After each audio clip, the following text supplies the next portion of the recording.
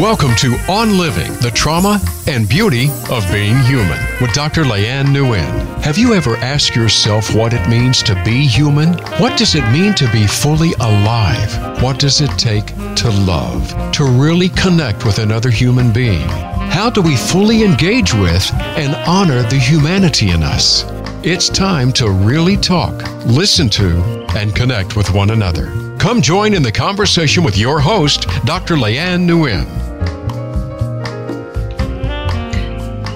Kính chào quý vị, thưa cô chú, chào tất cả các bạn.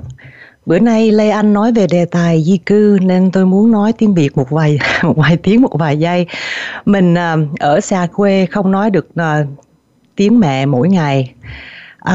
Ngay cả nói tiếng Anh hay là tiếng Pháp hay là tiếng gì đó giỏi, nhưng mà lúc nào cũng trong miệng cũng có cái ngọng, cái lưỡi cũng ngọng, cái bỡ ngỡ trong tai vì là ở xa quê mẹ ha.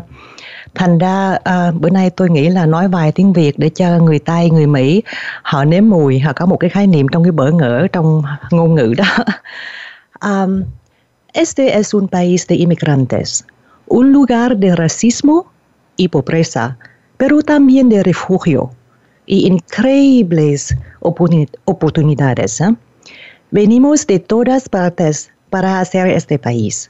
Yo soy parte de esto. Ustedes son parte de esto también, pero yo sé que muchas historias humanas se están quedando en silencio. Je vous parle maintenant en français parce que cette langue fait part de mon histoire. Du Vietnam vers la France et à New York, la distance est très longue. Mais l'histoire de la guerre d'Indochine et puis la guerre avec les Américains a raccourci mon enfance et m'a ramené à plusieurs détours.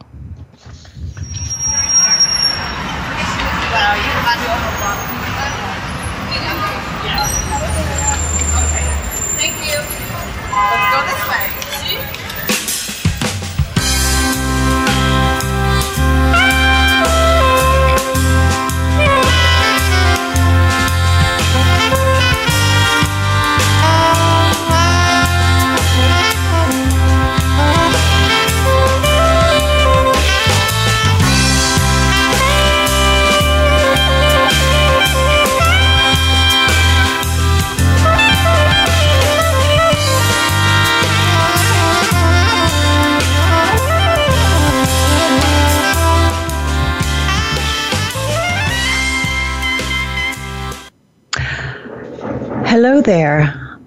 I am an immigrant of color. I live in a very homogeneous, white, affluent neighborhood in Brooklyn right now called Park Slope. But in my work, quite a few hours of my days are spent with immigrants and people who have been transplanted. My office, my heart, my mind, my soul are filled with the sounds of different languages, gestures and movements of faraway countries, stories of different lives, different cultures, sometimes even smells of different foods. When a cab driver from Senegal or a food delivery man from Venezuela comes in to see me after a rushed lunch break and takes with him his box of rice and beans or his container of bacalao stew, we meet, they and I, strangers, and yet members of a very special tribe. We meet and we speak in a language that is not our native tongue. Vietnamese is my maternal language. For many of the people that I meet during their immigration proceedings, they were born into Spanish, Russian, Farsi, Urdu, Creole. I usually communicate with them in English, which we typically learned by watching American movies or in university, back at home, or in French, sometimes, the link of our shared history of having been colonized. In the opening of this segment today, I took the chance of opening in these different languages to try to induce in you the experience of being alive to your senses, but not being able to fully make use of them, of hearing words and sounds, but instead of having these sounds transport you closer to another human being, to a place of connection and comprehension, they throw you into a space of alienation and disorientation. So I hope for a few seconds that you would experience incomprehension and frustration, that you had asked yourselves, what is she saying? What is going on here? Did I get it wrong? The time of this thing? What do I do now? I hoped for a few seconds that you had a sense, a sliver of a sense of the experience of being an immigrant. But I also gave you at the end of my wordings the sounds of the universal language, the sounds of music, man-made sounds, comprehensible immediately to all of us, regardless of language, culture, religion, or race. The sounds that touch us immediately, viscerally in the body, in the soul. And there you have my ambition for this show, for my life. The trauma and beauty of being human. The trauma of being displaced from home, of losing our grip on what we hold dear, of incomprehension and fear, which we have all known in one way or another from the moment of birth. And right alongside with that, the beauty of art, the joy and gratitude of recognizing one another through these sounds, the brotherhood of being human. This trauma of displacement, this beauty of communion across borders and languages is something that I feel so strongly that we need so badly to grab hold of, to cherish, to protect with and for one another. Something, this beauty and this trauma is something that ill-educated, ill-mannered, monolingual, faithless man in the White House currently has probably never known and seems hell-bent on smashing it up for all of us. The music that you heard at the end of my talking in the opening came by the courtesy of my guest today, Arthur Sadowski. Arthur is a jazz composer, a bass player, and musical director of the band Arthur Sadowski and the Troubadours. He and the band are based in New York City and are much sought after in the music scene here, as well as in Canada. They regularly fill up clubs. But Arthur is also an immigrant. He immigrated to the U.S. in the 1990s from the former Soviet Union. So in one way, his story can count as a typically American story, born in a faraway land, escaping oppression for the freedom and opportunity of the U.S., and making it, contributing tremendously to this culture, to this society. He's now part of the fabric of this country, adding to it, even maybe shaping it in some ways through his sounds. I want to look a bit closer at his history today to learn more about what it took to make it, to learn more about why someone would leave his life, his home, everything he has known, to go to a whole new land where he doesn't know anybody, where he doesn't have any resources and has to start from scratch with the process of building a name, a home, a life. Before I actually speak to Arthur in English, let me introduce you again to him via his music.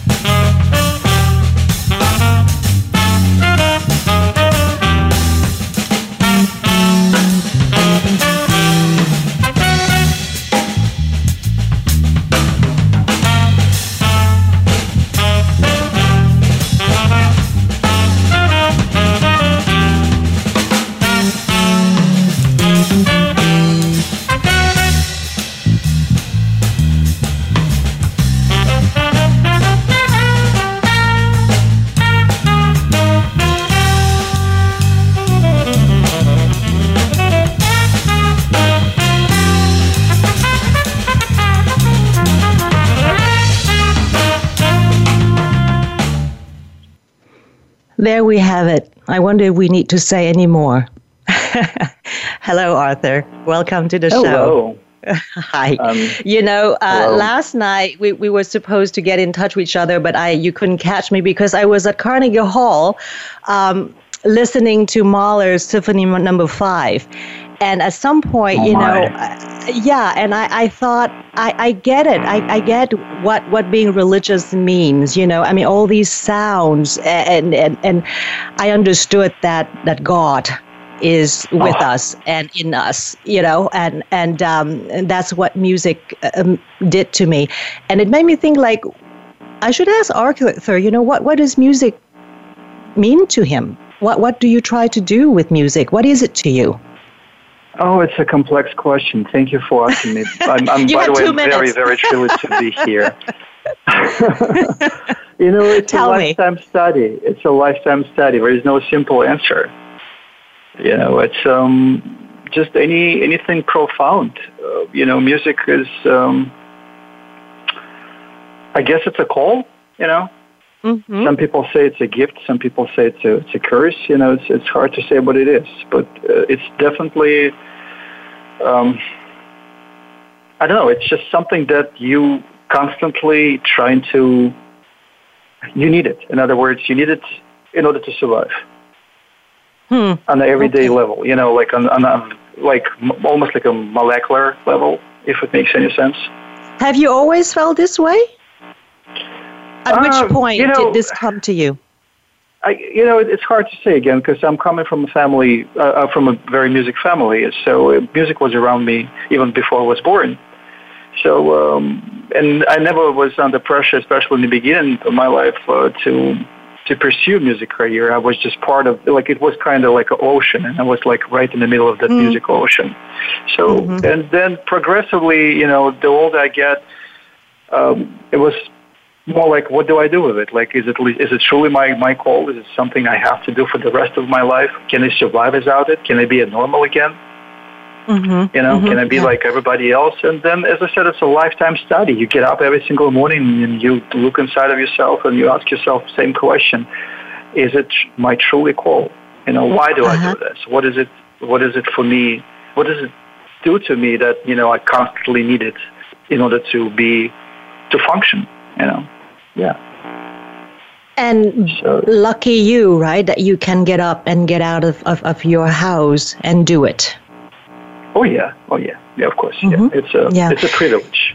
It's a privilege. Yeah, you mentioned your family, so let's go back a little bit. The last time that I saw you, it was years ago. I don't remember what year exactly, but it was in a federal courthouse in downtown New York City.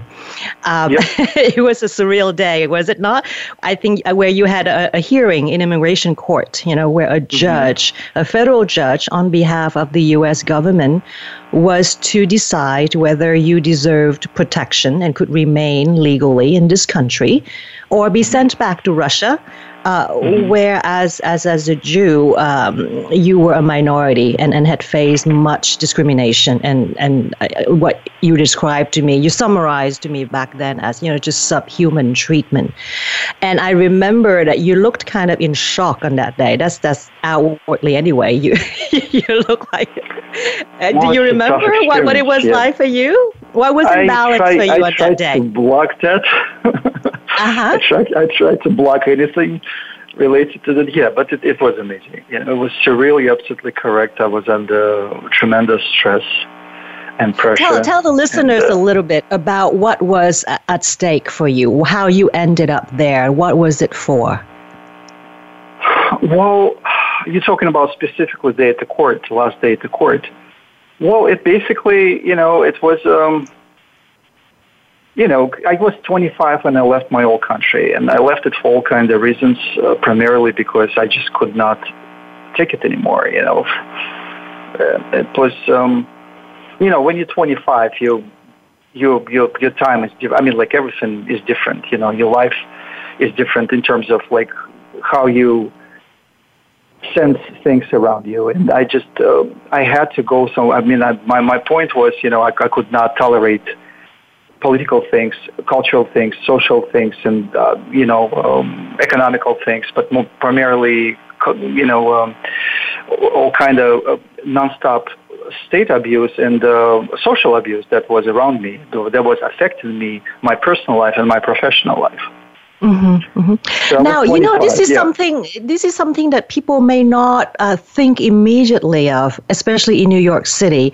That what it's like, to be a Jew in Russia.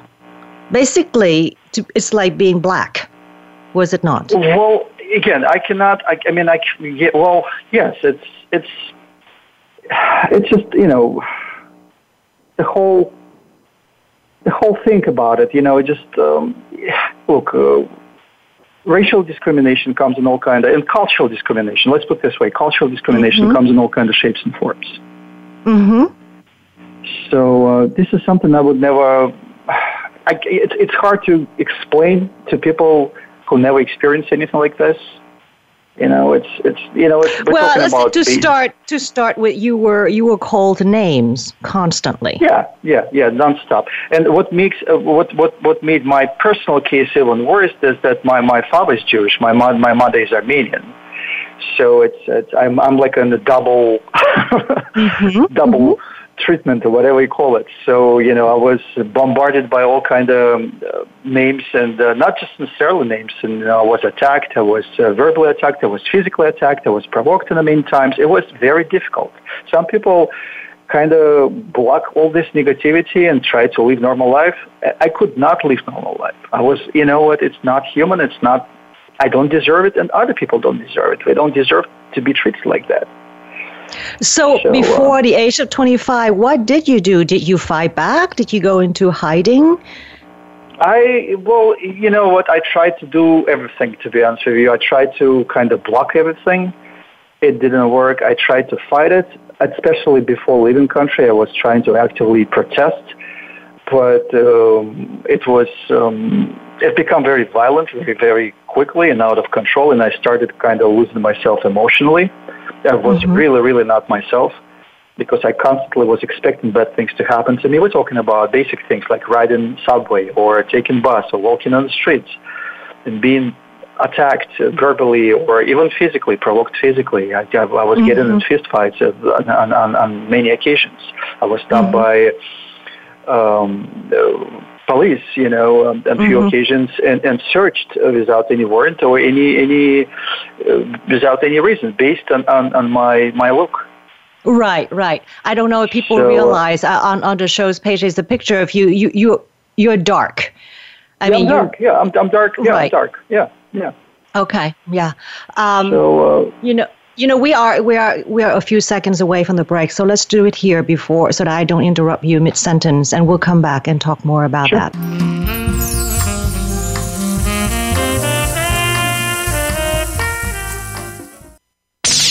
The Internet's #1 talk station.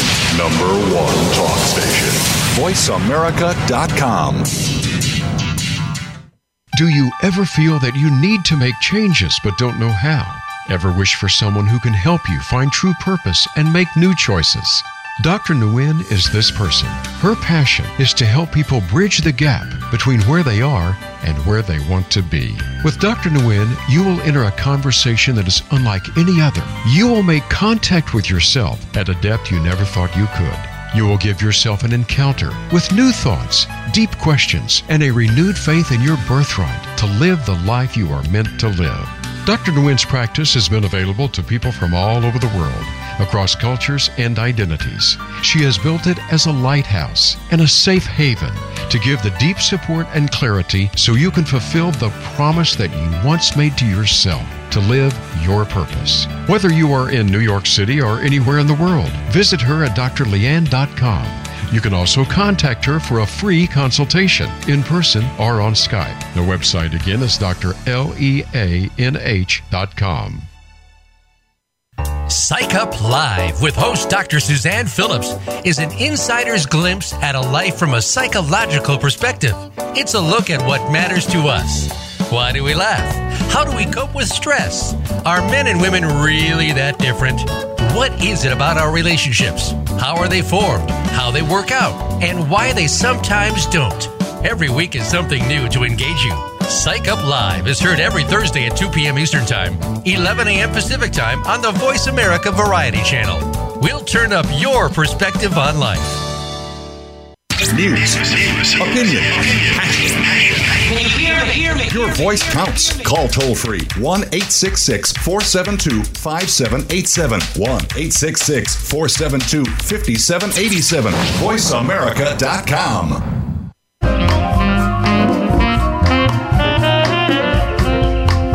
You are listening to On Living. To reach the program today, please call 1-866-472-5788. That's 1-866-472-5788. You may also send an email to ldnguyen.phd@gmail.com. Now back to the show. Here again is Dr. Leanne Nguyen. I was asking Arthur during the break that I noticed it is audibly difficult for him to talk about, to revisit the experience of living there. And Arthur explained to me, Arthur, you said that there's still people living back there and you are very outspoken and visible, so you don't want to create trouble for those who are still left behind. So I appreciate that. I also appreciate that, it's difficult, right, to kind of pull out and summarize 20-odd years of a daily chronic persecution in just 1 or 2 minutes. It's kind of like an impossible task.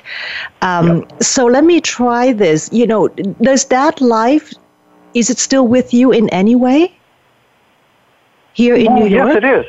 It is. You mean like? I don't have to. Thank God, I don't have to experience it anymore. But it didn't go anywhere in terms of like it's still inside of me, inside of my head. Really?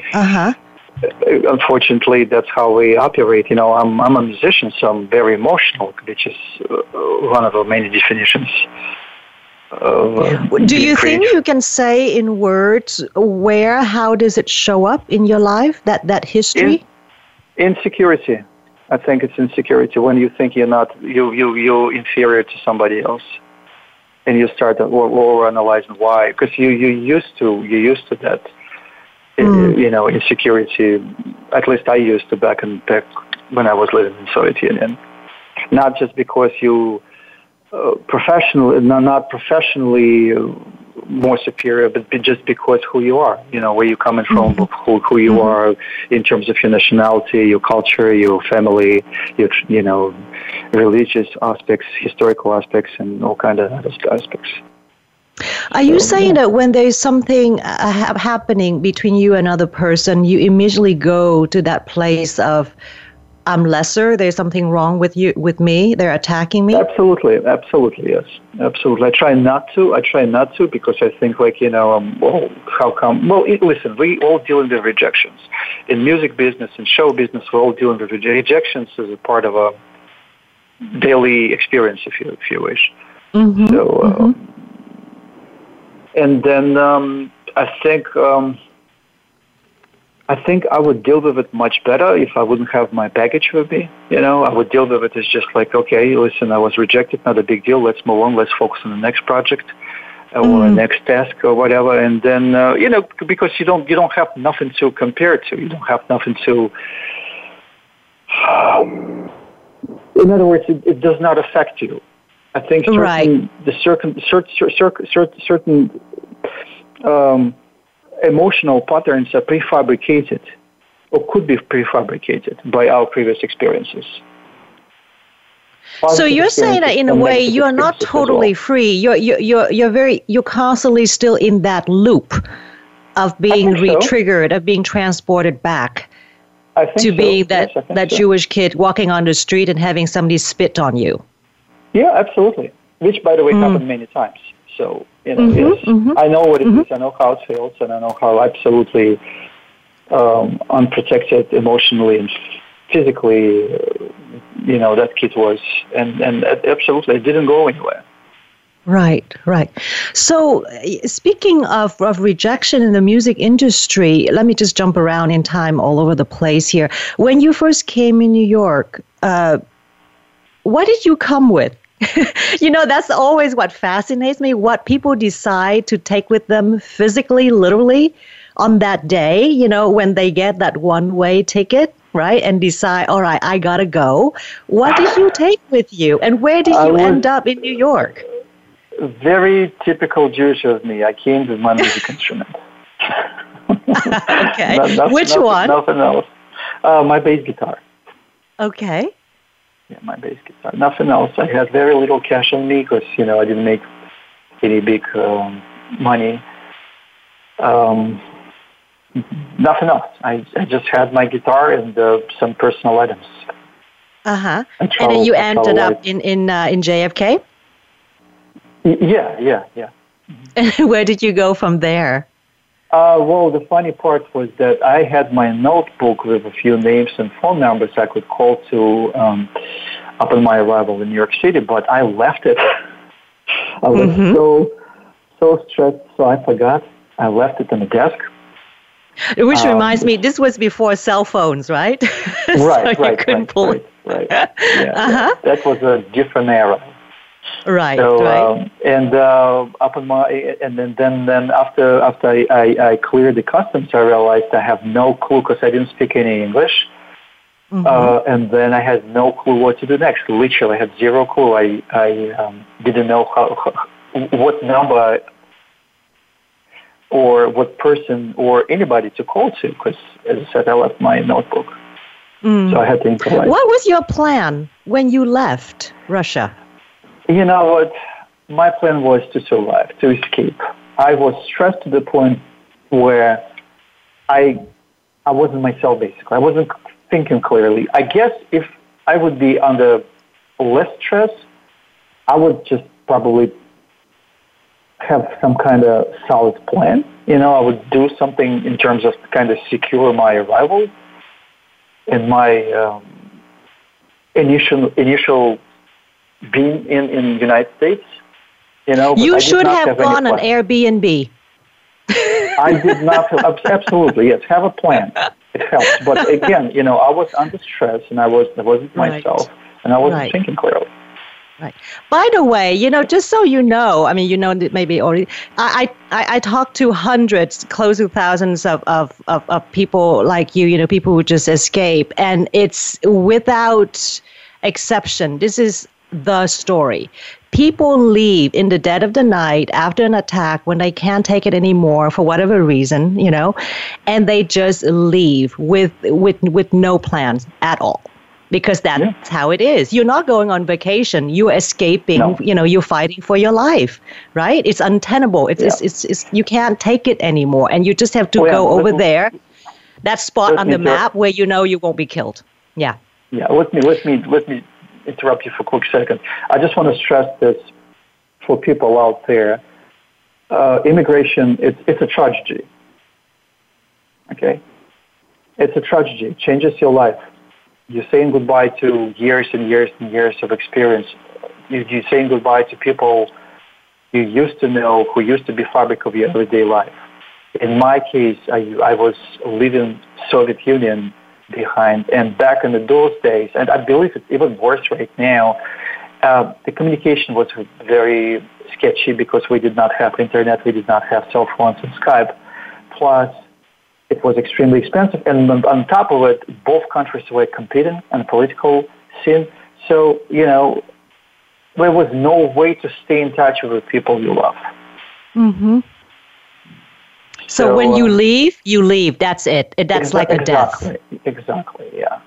Right. I guess it would be less stressful for somebody from more sophisticated country, more democratic country. I don't want to say like England or France or Japan, but we're talking about countries where democracy is not part of a normal life, everyday life, such as Soviet Union or modern-day Russia.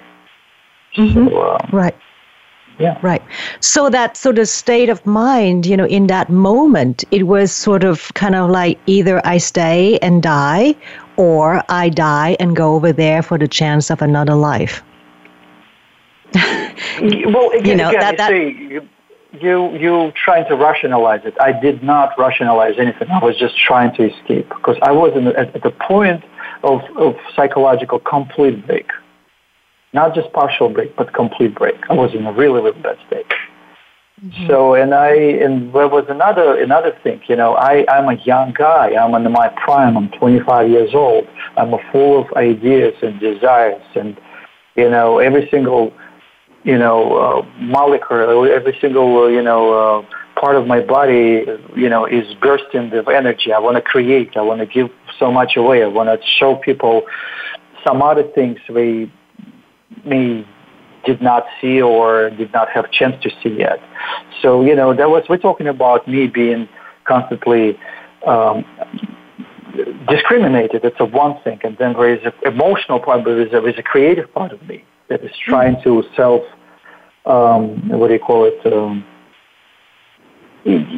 self-complete, I guess.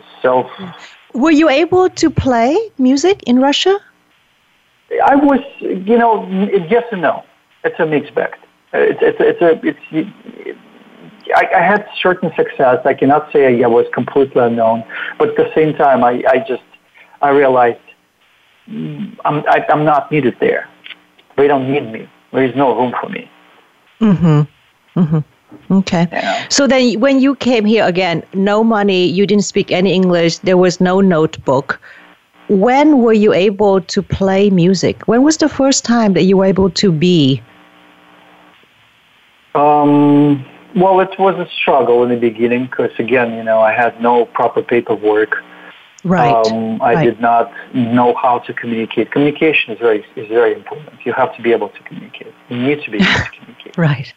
Because business is business. It takes what it takes to be successful. And then I was lucky because I had friends. My very first professional gig, paid gig, was with very well-known, another Jewish composer, guitar player, and band leader. His name is Jim Pritzker, who is this phenomenal, world-known composer right now. But back in the days, we were just both kind of trying to establish ourselves. And Jim had this beautiful band full of young musicians from all over the world. And, he called me and he said, "Hey, Artur, why don't you play with me?" It was my very first professional gig in the United States. It was in New York City? Greenwich Village. Yeah, Greenwich Village. At the now famous Cornelia Street Cafe. Really? Okay. Yeah, great roast chicken there. Yeah. But if you go downstairs, we have like this beautiful club. Very famous. Oh, yes. Yeah. Oh my goodness, yeah. I should try it. Yes. Okay. Yeah. Uh-huh. And how did you find the guys in your band right now? It's you just go out and you meet people and you play together and you socialize and sometimes you click and you want to work with that person. Then sometimes you work and you're like, I don't know, maybe that person is not for me. And you just go through certain people until you kind of click and I can see working with this person because that person brings so much into my music. Mm-hmm. Mm-hmm. Yeah, is it a particular, musicians or artists, or maybe just specifically musicians, is it a very special kind of tribe? Do you all support one another to make it? And yes and no. Again, music, unfortunately, or fortunately, it's just another business. Uh-huh. But instead of us buying and selling stock, we buy and selling music. We create music. So sometimes it's you support because you feel like it's the right thing to do. You like that person. You like that creativity. You like that direction. And sometimes you support because many people support because it's the right thing to do. Because if you stay together, you think your chances succeeding are multiplying. Mm-hmm. So it's just I'm sorry to be probably shouldn't say it, but it's just like in any business. It's just you're making certain decisions based on because you like it, you think it's the right thing to do, and then sometimes it's the right thing to do. Mm-hmm. And also the bottom line of economic survival. Right? Is that what you mean also by business?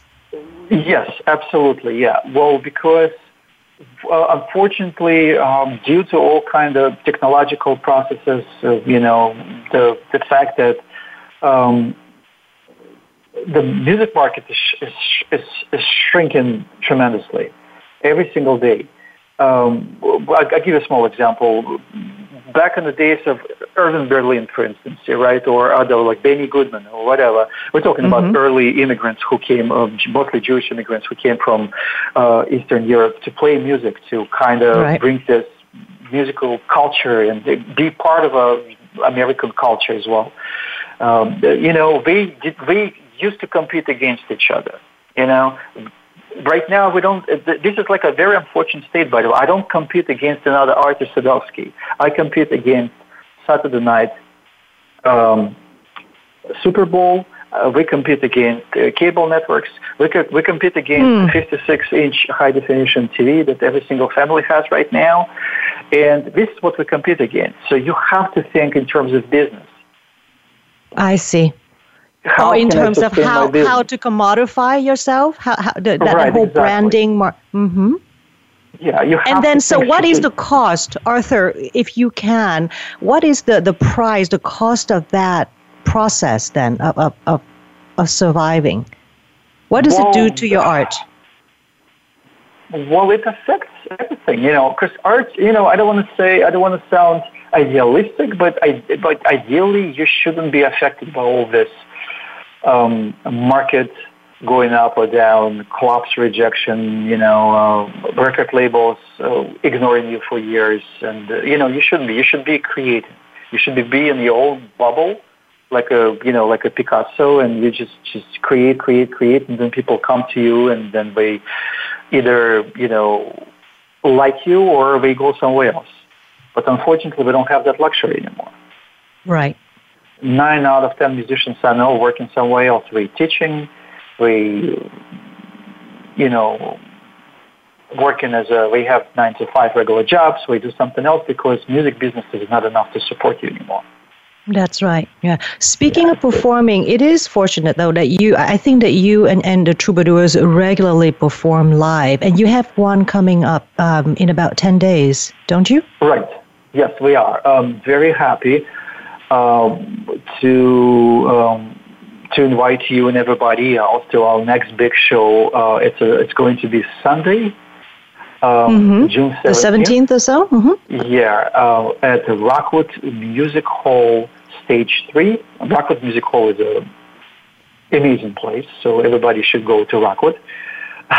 Specifically Sunday, 17th at 7 o'clock p.m. Good. And the information will also be on the show's page. Let's take a break for now, and then we'll come back for our final segment.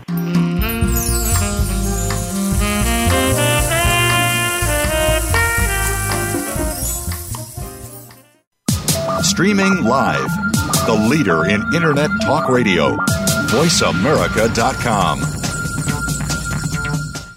Do you ever feel that you need to make changes but don't know how? Ever wish for someone who can help you find true purpose and make new choices? Dr. Nguyen is this person.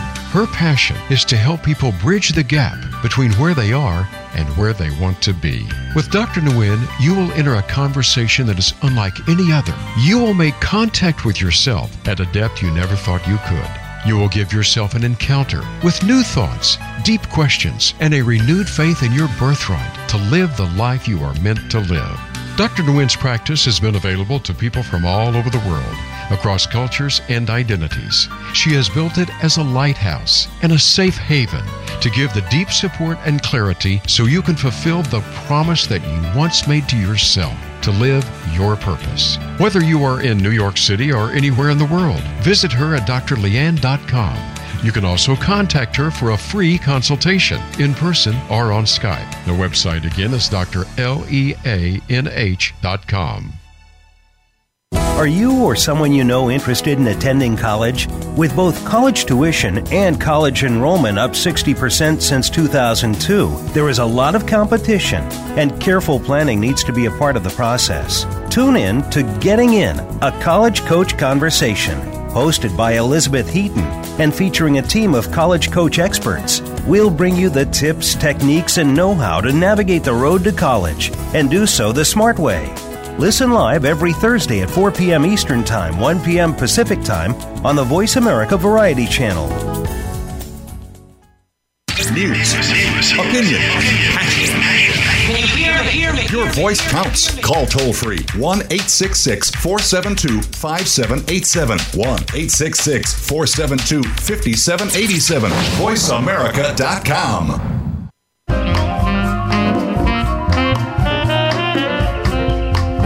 You are listening to On Living. To reach the program today, please call 1-866-472-5788. That's 1-866-472-5788. You may also send an email to ldnguyen.phd@gmail.com. Now, back to the show. Here again is Dr. Leanne Nguyen. Yes, welcome back, everyone. So we were talking about performing and making it in the business, in the music business and so on. And I was thinking, Arthur, you and the Troubadours, what is the relationship there, and what is their place in your life now? Well, are they your family? It is my family, yes. It is my family. Thank you, yes. Speaking of which, your original family, when was the last time you saw them? Oh my God, a very long time ago.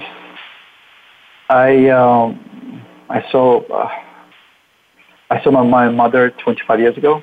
I didn't have a chance to go back because I wasn't allowed to go back, and then right.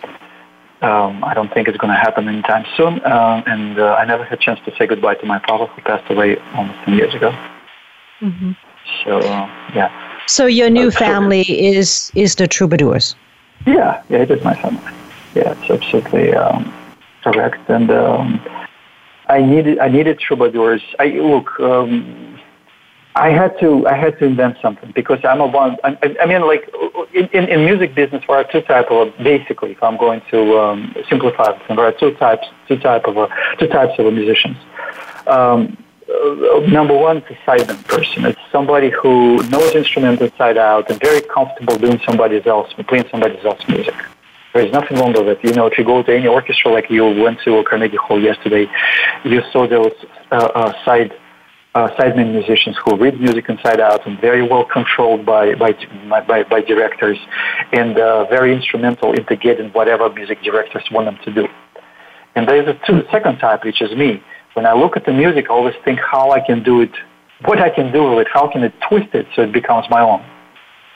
Mm-hmm. So in a way, I had to. I was predetermined. Yeah, I was kind of prefabricated, if you wish, to have my own band because I always want to do something else with music. I play somebody's song and I'm like, hold a second, I can change this part, I can change that part, and the Troubadours is my vehicle to do that. All right. In the format of Troubadour, I can do anything I want. I can write my own song, I can write my own arrangements of somebody else's song, or I can play somebody else's song and change little parts and make it my own. That's what Troubadour is for. Then now you finally have the freedom. Yeah, it is. Yeah. Uh-huh. Yeah. That's wonderful. For few those moments I am on the stage performing for people, I'm completely free. Uh-huh. Finally, I don't have any barriers. You know, I don't have anything that would hold me spiritually or physically in place and would limit me in any way. That's why I value every single minute on the stage. It's like I cannot explain. It's a spiritual experience to me. Being on the stage, I'm so lucky to be on the stage. You know, every time you see me playing, I'm probably going to have my eyes closed. Because I don't need to see anybody. I don't need to see my instrument. I don't need to see anything around me because it's a very spiritual, big momentum in my life. Mm-hmm. You know, almost like a religious moment. Yeah. Right. And you said earlier that the history, you know, the history of being discriminated against and mistreated and so on, it never leaves you. The trauma of immigration never leaves you. So what happens to that history when you perform, when you go into music? Well, it's just, I guess, all my work is affected by my previous experience. All my arrangements, my personal writing, my songs, everything I had to endure, kind of translates itself into my music, into my music work. Mm-hmm. Mm-hmm. Plus, it's the interesting thing people asking me about the Troubadours. So Troubadours used to be, for those who are not familiar, Troubadours used to be a group of medieval traveling musicians who used to think primarily about love. So we used to be like this romantic group of musicians who would travel from small town to small town, from village to village, and sing primarily about love. So, and this is something I think I'm missing from my own life, my own previous experience, and many of us. Because I don't see love as much as I would like to see, and I'm talking about not sexual love. I'm talking about spiritual love. I'm talking about I understand. Human, right? Yeah. So I don't see it really around us, and this is what I'm trying to give away every time when people come to see us performing. I'm like, listen, let's pretend for 60 minutes that we don't have any struggles, we don't have any medical issues, we don't have any political issues, any personal work-related issues. Let's make it all about love. Let's just submerge ourselves in an ocean of love and try to feel, love as oxygen, as something that we absolutely require in order to survive. I do believe love is absolutely required in order to survive. Or love is the ultimate absolute democracy. It is. Yes, it is. Yes, because it's a selfless. When you love, you give away. Love is all about giving away and acceptance. What do you see when you perform, when you look out at the end of the evening?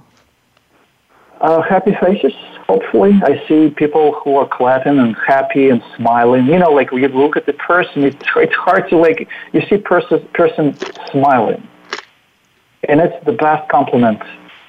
It's the best compliment I, as a musician, as a band leader, as a composer, can ever get. When I see the person looking at me, and he or she is uncontrollably smiling. I know I did something right. Right. Yeah. Right. And it's so powerful because you know that you have restored that person to her innocent, true, fulfilled state. That's how we're all meant to be. Yeah. That's how children are before crap happens. Yeah. Right? They just pick up some dirt, they look at the sun, and they smile. That's a good point. Yes, exactly. Yes. And that's what your music does. That's just really amazing. Hopefully. I constantly stress it. Every single show I stress it. I'm like, we're troubadours, we're love singers. I want you to go home or whatever places you're going to travel to, and I want you to slightly more happy for a little bit, because then it's going to kind of fade out, and you will be surrounded and bombarded by your lifetime daily problems. But for now, for all this little few minutes after the show, I want you to be together with me in that ocean of love. Yeah. When you were describing the definition of the effect of love, I was just thinking, I just got the stats back for the show. We've only been doing this for 5 weeks. It's a pilot thing, and I had no idea what was going on out there. But the stats came back, and it's astounding that people are listening from really all over the world. It's the amazing thing about the internet. I have people from Japan and China and Australia and Sweden and Morocco and Brazil and some in the UK, a lot in Canada, but Canada doesn't count as the world. That's great. By the way, I was going to compliment you. I was listening to you. Yeah, and then last week, about, some 50 or 60 people in Ireland. I don't know how that happens, but Ireland, a shout out to the women of Ireland. I want to say this. Bravo for your vote on the abortion ban. I am so happy that finally you're doing it for your mothers, your daughters, and your sisters, and that you're taking Ireland forward as we here in the U.S., are trying with all our might to go backward on this abortion business. But also, what am I trying to say here? The notion of democracy and of erasing divisions and borders, that's what you are trying to do when you talk about your music and the troubadours. And this is why I wanted to talk to you. Somehow I knew that we are on the same page, or maybe not just you and I, but we all are on the same page if we can just strip away, the noise and the clutter and the bullshit. We are almost at the end. I have a few minutes left, and I want to have one last chance to play your music. How can people find you and your music, Arthur, before we go? The best way is to Google me. I have endless, supplies of music and video and information on Facebook, YouTube, arthursadowski.com, Twitter. Just connect with me. Doesn't really matter what it is. Write me, send me a postcard, whatever it is. Just connect with me and come to our next show. And listen, because I know some of your listeners probably experience certain financial problems. We would love to be part of it, but we don't have money. Don't be shy about it. Come to me. We always have free tickets. We will make this work. I want you to be there. I want you to be present at the show. I want you to experience it. Don't you worry about it. Don't worry about any like, oh, I cannot afford to buy a ticket. It's too expensive. Let me take care of it. Just be there. Stay with us. Be part of the family.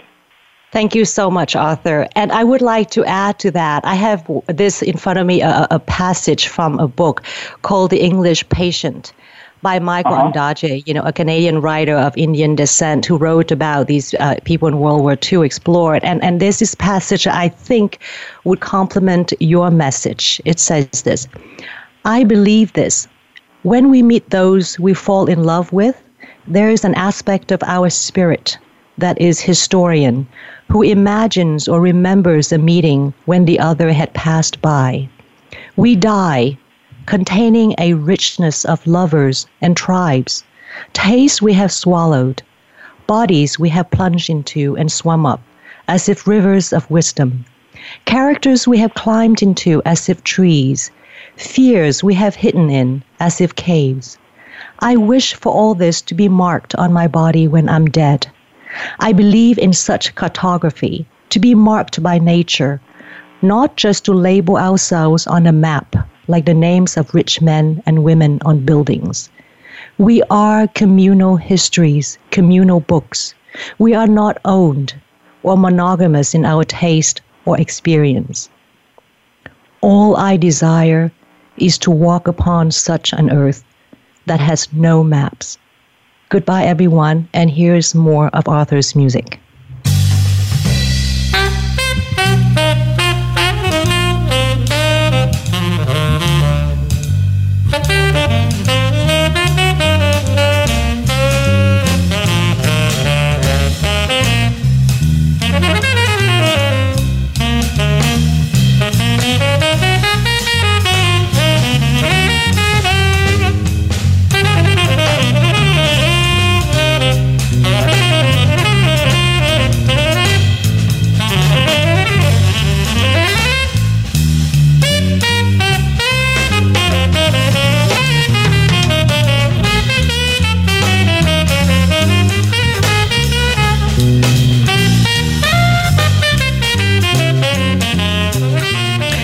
Right, everyone. I hope you enjoyed the conversation today and the music and the love. Next week, please find me again. I will speak about divorce, matrimonial law, meaning I would speak about family, the definition of family, what it means to have a family, to break up a family, what makes us human, this human tribe. I will be joined in conversation by Bonnie Rabin, a senior founding partner of one of the premier matrimonial law firms in New York City. She's involved in most of all the cutting-edge cases that are currently going on, and it would be a great, great conversation. So please join me. Goodbye for now. Thank you for tuning to On Living, the Trauma and Beauty of Being Human. Please join Dr. Leanne Nguyen again next Thursday at 8 a.m. Pacific Time and 11 a.m. Eastern Time on the Voice America Variety Channel. And enjoy being alive.